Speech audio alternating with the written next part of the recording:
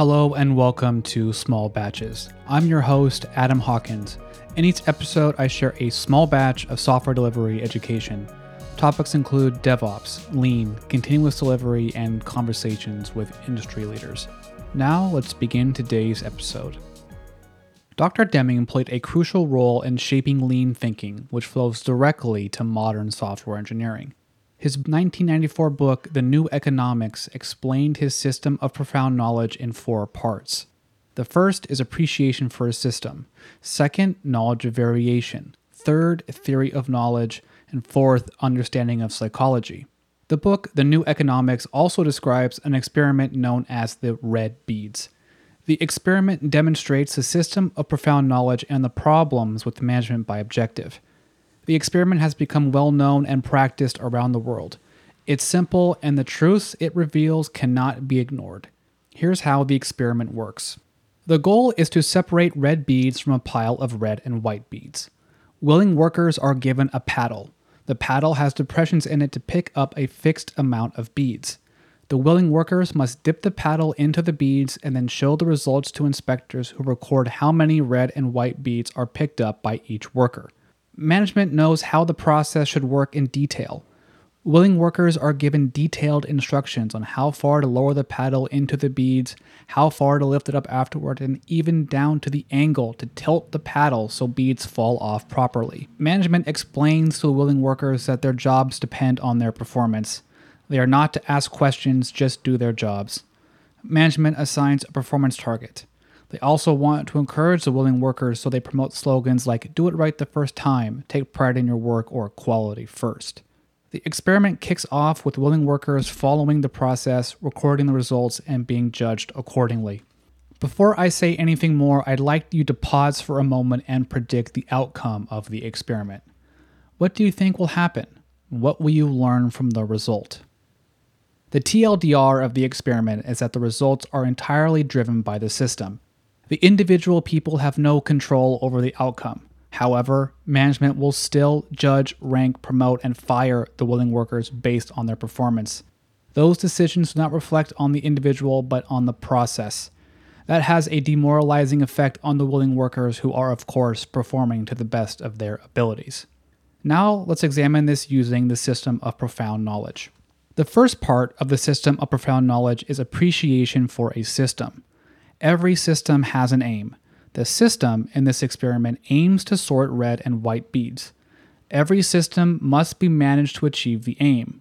We must see the system as the sum total of its components and processes. In this experiment, workers are given a paddle that can pick up a fixed number of beads with detailed instructions that no deviations from the process are allowed. Thus, there is no opportunity for the willing workers or management to improve the system. So the outcome is predetermined. Management will, at best unknowingly and at worst knowingly, rank the workers based on results. This is the system that management operates in. Achieve targets, promote high performers, and fire low performers. Now we begin to see how the incentives influence the system. The second part of the system of profound knowledge is knowledge of variation. Life is variation. All systems have variation. Management's aim is to reduce variation in the system, which results in more stable and predictable systems. In the red beads, management thinks that ranking willing workers is based on individual performance. This is not true. They're ranking willing workers based on the variation intrinsic in the mechanical sampling process.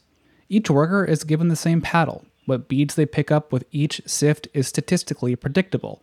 It follows a distribution. Think about it. There will always be variation in where the paddle is placed, where the beads are at the moment in the pile, and which beads roll off when the paddle is tilted. There is no way to hit a target for each sift, let alone for multiple sifts. This variation is intrinsic to the system. Remember that willing workers are given explicit instructions that no deviation from the process is allowed, so it's not possible to reduce the variation. Thus, the results are the same each time. The next part of the system of profound knowledge is theory of knowledge.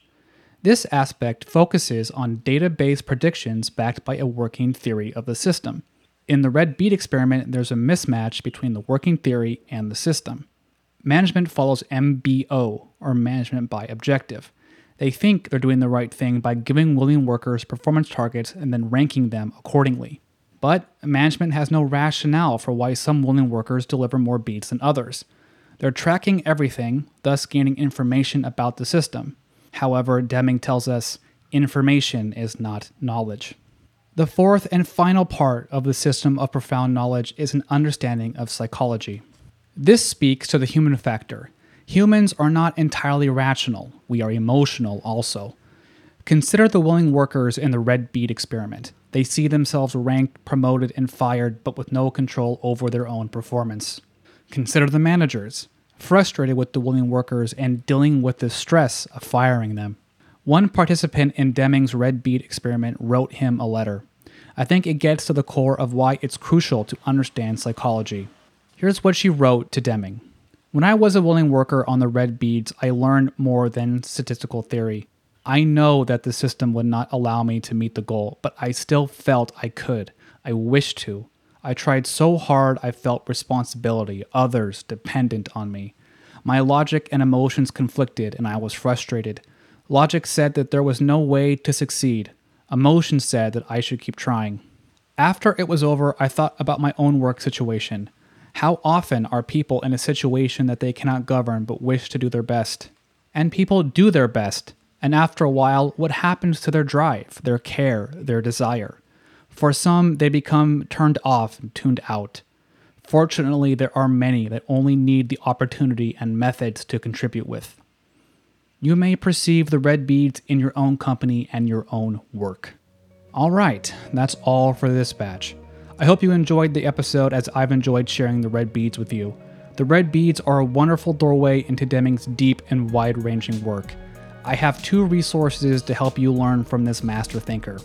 The first is the Small Batches Slack app. I've loaded the app with my favorite quotes from Deming's books, along with tips and examples of the system of profound knowledge applied to software delivery. The app is currently free and beta for a limited time, so sign up today. The second are previous episodes of this podcast. There are episodes on variation and interviews with John Willis. John Willis is one of the co-authors of the DevOps Handbook. He's also the host of the Profound Podcast, which explores Deming's influence on software engineering. Find links to the Small Batches Slack app and all the Deming podcast episodes at smallbatches.fm/67. All right, I hope to have you back again for the next episode. Until then, remember that life is variation, and happy shipping.